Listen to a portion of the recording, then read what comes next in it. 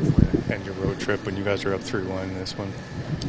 Yeah, I mean, you basically answered the question you asked. It's a hard way to lose. I thought we got tremendous performances out of a number of individuals and some real disappointing performances from a few others, and it just goes to show when you're playing what's likely the best team in the National Hockey League, you need everybody going, and it doesn't matter how well the star players play. I think I talked about that this morning when we got on the plane. We'd evaluate the Oilers against the Penguins and not Connor against Sydney, and that's what we're going home and doing now.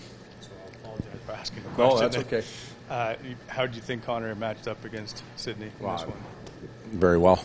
There's no other way of putting it. He had a tremendous game. He was effective all over the rink. And that's great. But when he gives us that, we need from others too, and that's the disappointing part.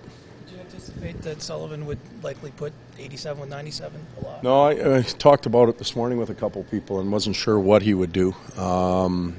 They went away from that for a while, and it proved a mismatch for us later on in the second half of the game with Leon's line. They struggled against no matter who he put on the ice. So. But I thought they had the better of that line in the first half of the game, and then mistakes, and we couldn't get it done. 2-2-1 on this trip, Todd. Just overall impressions of the team did.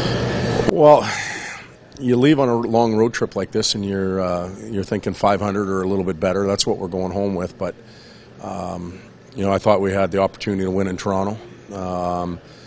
The Rangers in this game tonight, we gave up goals in the last 2 minutes. We should have very well at least got that to overtime. That's the disappointing part, to err late in the game like that. But we're still a growth team. We're learning that. You could see that they had a little more maturity throughout the night. They stuck with it and found a way to claw back in it. But we're working, and we'll get to their level at some point.